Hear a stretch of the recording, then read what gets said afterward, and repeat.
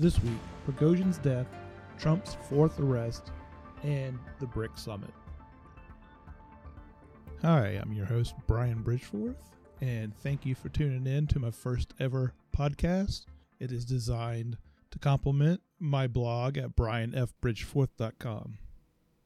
Since this is my first podcast, let me take a moment to introduce myself. I spent 12 years advising political campaigns at all levels of government.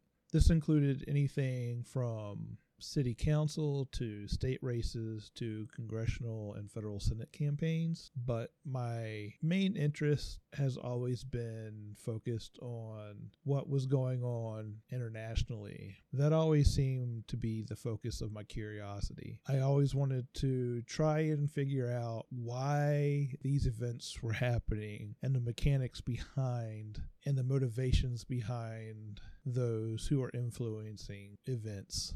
I started my blog for really selfish reasons. For me, it was a tool to help me research, dive deeper, and understand global events. For me, part of that learning process was being able to also describe and articulate what I had learned to others. With that said, I do not pretend to be even close to an expert when it comes to international relations. Though what I do hope people find from my blog is thoughtful, well-researched analysis of the events that are shaping the world we see today. With that said, let's jump into the events we have seen this past week. 2 months ago, the world was shocked by the uprising against Russian military leadership and how far Yevgeny Prigozhin went in confronting what he saw as shortcomings in support behind the war in Ukraine. For sure, the world was galvanized by sights of armored military equipment and personnel on the streets of Russia.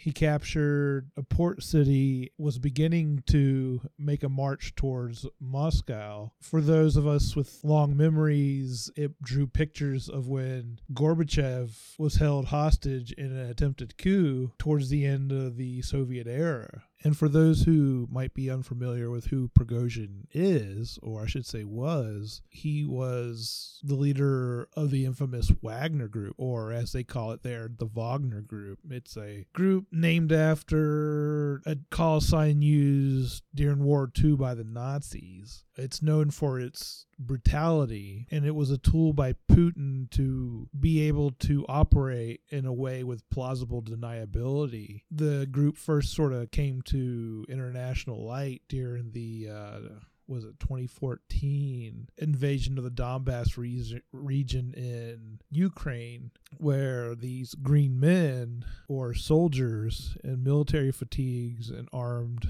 spoke Russian, but they didn't carry any insignia such as Russian flags or any flags of any kind of nationality, which is against the Geneva Conventions. And like I said, it was a way for Putin to operate with plausible deniability. Wagner not only operated in Ukraine, they had a number of contracts in the Africa continent. In order to operate off the books of the Russian government, they offered services to various governments, especially on the African continent and in the Middle East with countries like Syria, security services at a very premium rate. These services would provide security, especially for mineral wealth, things like oil or precious metal mines in Africa. And the profits from those security contracts would in return provide the funding for Wagner to purchase military equipment off the books of Russia. They were able to purchase military equipment and armaments and do Putin's bidding. Prigozhin was so successful at running Wagner that Putin turned to him to run his program of interference in the 2016 U.S. elections, the so-called troll farms he led behind shell companies. And that came to light during the Mueller investigation of Donald Trump, who we'll talk about the latest developments with here in a moment. So it was certainly, Prigozhin and Putin definitely had a very close relationship. It was one based on trust and had gone back decades to Putin's time running in St. Petersburg. Prigozhin definitely had a rough background. He served time in prison in the Soviet era after the Soviet Union collapsed. He took advantage of the chaos to start a humble hot dog business as a hot dog vendor, and he was able to turn that into becoming a gourmet restaurant operator and had his own chain of restaurants that catered to Russian elites. That is where he met Putin, because Putin was, at the time, the mayor of St. Petersburg. And that relationship continued and followed Putin to Moscow. Putin and Prigozhin's relationship was so close that Prigozhin was provided with sweetheart contracts to provide services to the Kremlin, to cater to the Kremlin elite, and he became known to be Putin's chef, which is an odd background for someone who would eventually run what was a de facto military arm of one of the world's great powers. So with that relationship and how close and how long it had lasted, it was a shock that Prigozhin would seemingly damage Putin in such a critical way as challenging Russia's military, which by default was criticizing Putin's control over his own leaders. And there was some buildup to the rebellion. Prigozhin had increasingly been saying more and more hostile things about military leadership. Most recently, before the rebellion, he appeared in a video where in the background was a group of dead Wagner soldiers in Ukraine, and he spoke very forcefully against the Russian military head about his ineptitude, and he went further than that in audio recordings and videos where he made accusations. Well, not accusations, but really spoke the truth of the situation in Ukraine, that the situation was more dire than the Russian government, well, Putin, was leading the public on about. Though despite his increasing bellicosity towards Russian leadership, it still was a surprise that this trusted advisor, even considered a friend to Putin, would stage rebellion against the Russian government. But just as suddenly as the rebellion began, it ended. 24 hours after the beginning of the rebellion, Belarusian President Alexander Lukashenko announced he had negotiated an end to the rebellion where Prigozhin would turn around from his march to Moscow and then exile himself to Belarus. Clearly, there was something behind the deal that was made that allowed Prigozhin to think he had accomplished something. But even to the most lay of Putin observers, it is obvious that Putin does not allow even for the most minute slights to go unpunished. Most people had come to the conclusion that Prigozhin was a dead man walking. It should not have come as a surprise 2 months later a plane fell from the sky on fire that had a Prigozhin on the passenger manifest. The real surprise was why it took 2 months for this to happen, and that it happened when Prigozhin was mysteriously back in Russia. Why on earth would he even dare to come back into Russia after what he did? Was it a case where his ego led him to believe he was immune to retribution by Putin because of their past close relationship? Or was he lured somehow by Putin into believing he was safe and was needed back in Russia? Those outside of Putin's inner circle probably will never know the answer to those questions. However, with that said, the Russian government did confirm that Prigozhin was indeed on the plane. They announced they are investigating the crash and deny any wrongdoing. U.S. intelligence seems to be unanimous that the crash was caused by some sort of explosion, but did not elaborate. So this leaves us with the question of, now what? For sure, Putin has restored his authority and eliminated a great internal enemy, and he has also established control over what was once semi-independent, the Wagner Group. And while he seemed to be at his weakest point in his presidency in the immediate aftermath of the rebellion, he is probably now more secure in his authority, at least arguably so. As for the future of Wagner, it remains unclear, but it appears its role in allowing Putin to have plausible deniability in actions around the world and in Ukraine will continue.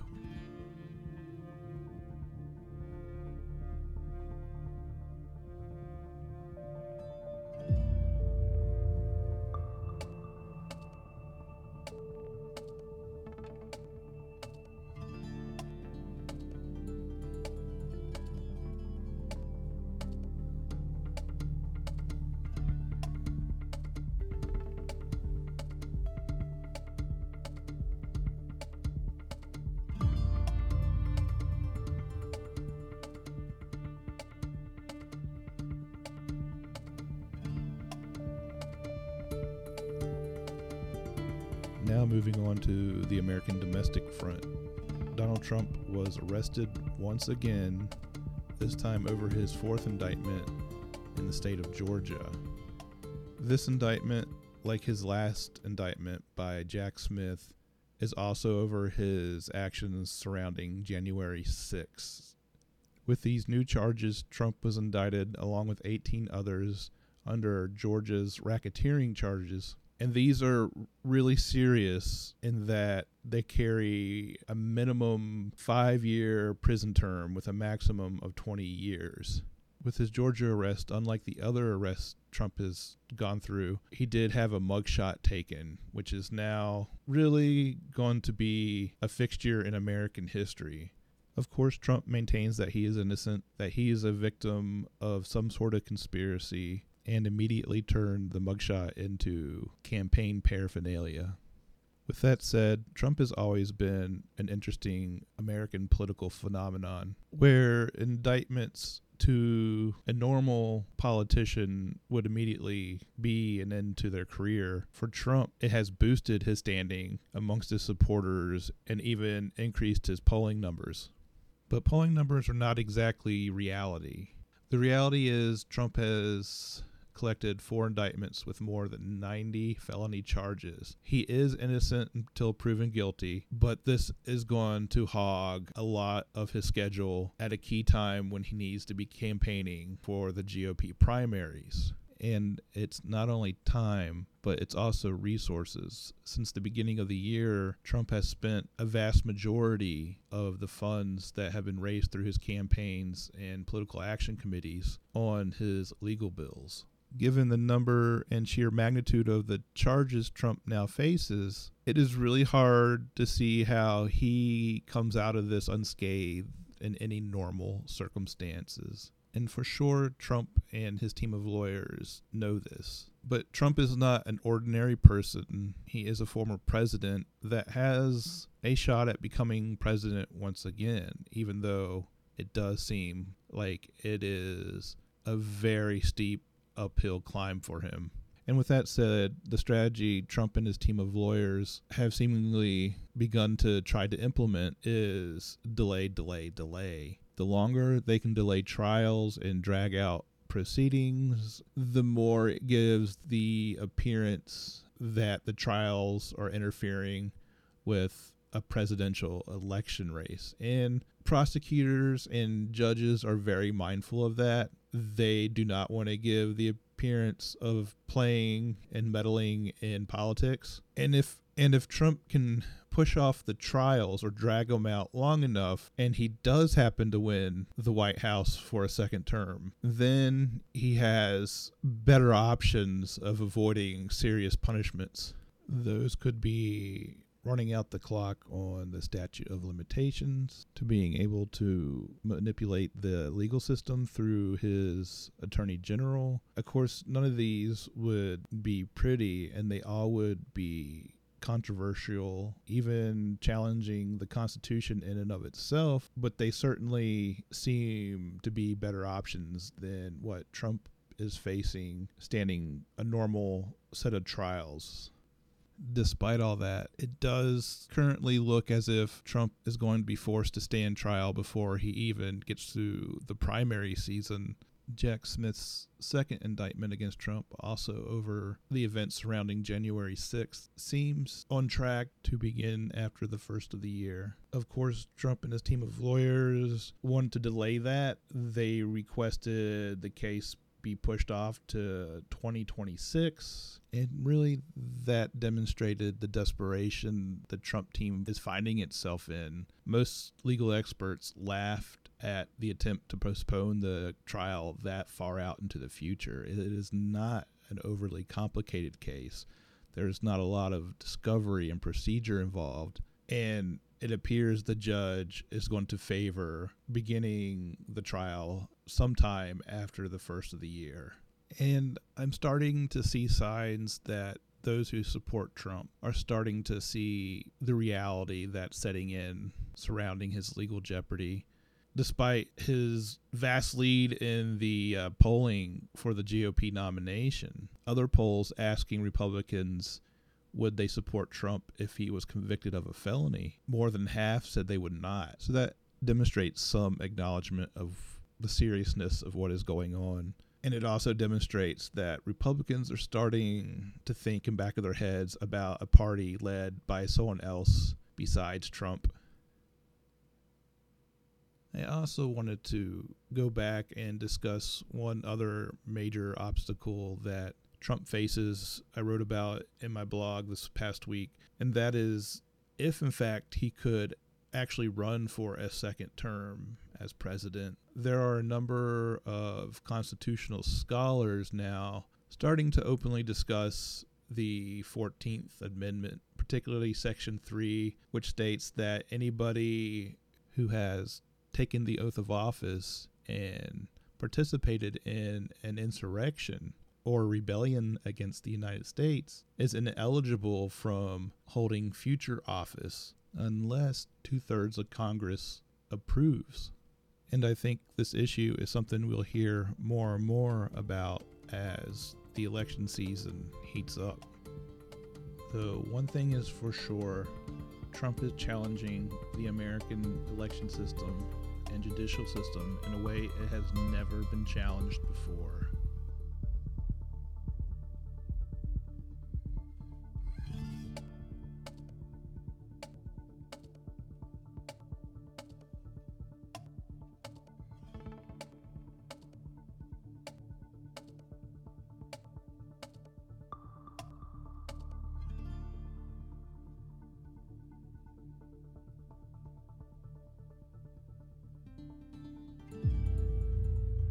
So let's move on to another event that happened this week.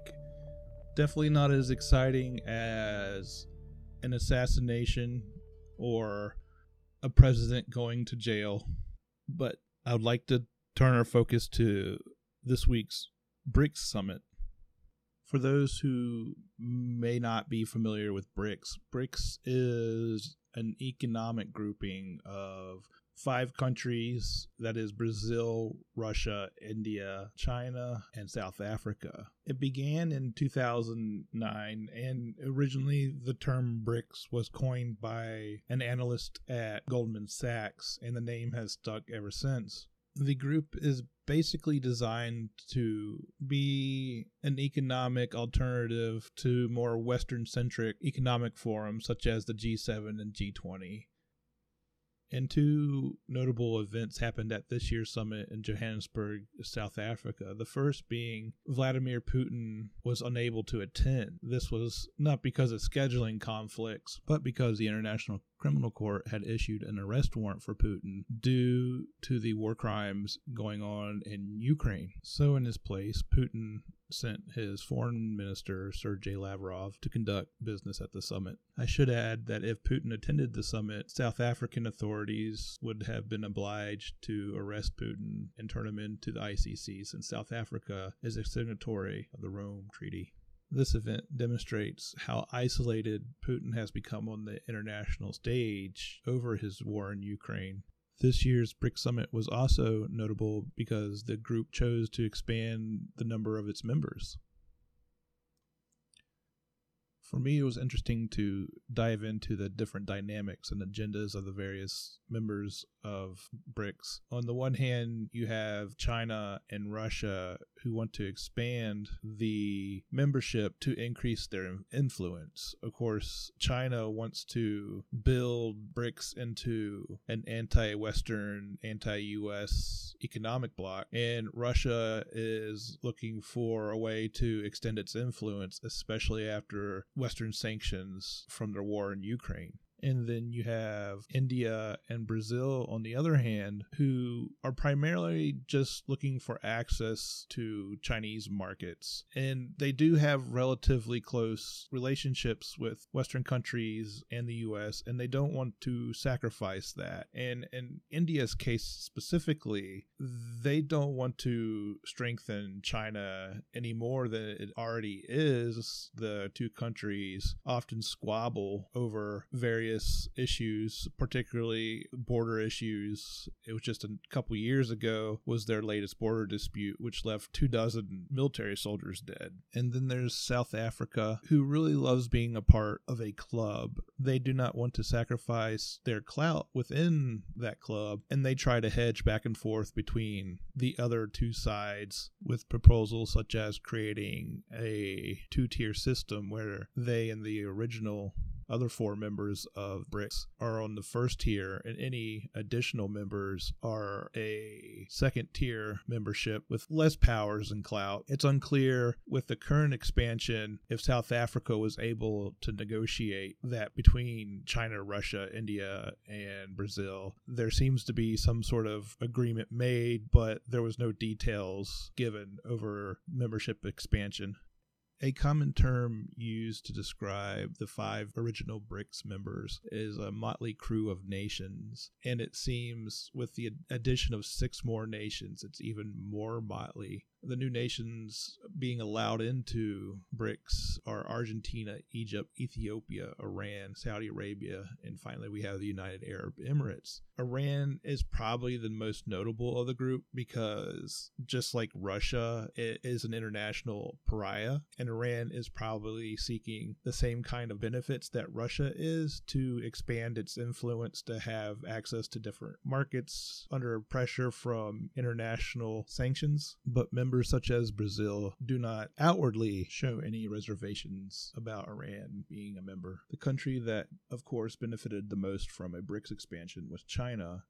They had been pushing for the expansion the most and argued that it would make the bloc stronger, but given all the differences between member countries as far as their styles of government, how they run their economies, their varying degrees of wealth and poverty, and their varying geopolitical aims, it's hard to see, at least for the time being, how this economic group moves forward with a coherent message and goal other than just existing for the time being. But that shouldn't be confused with the fact that this economic bloc does serve an important purpose.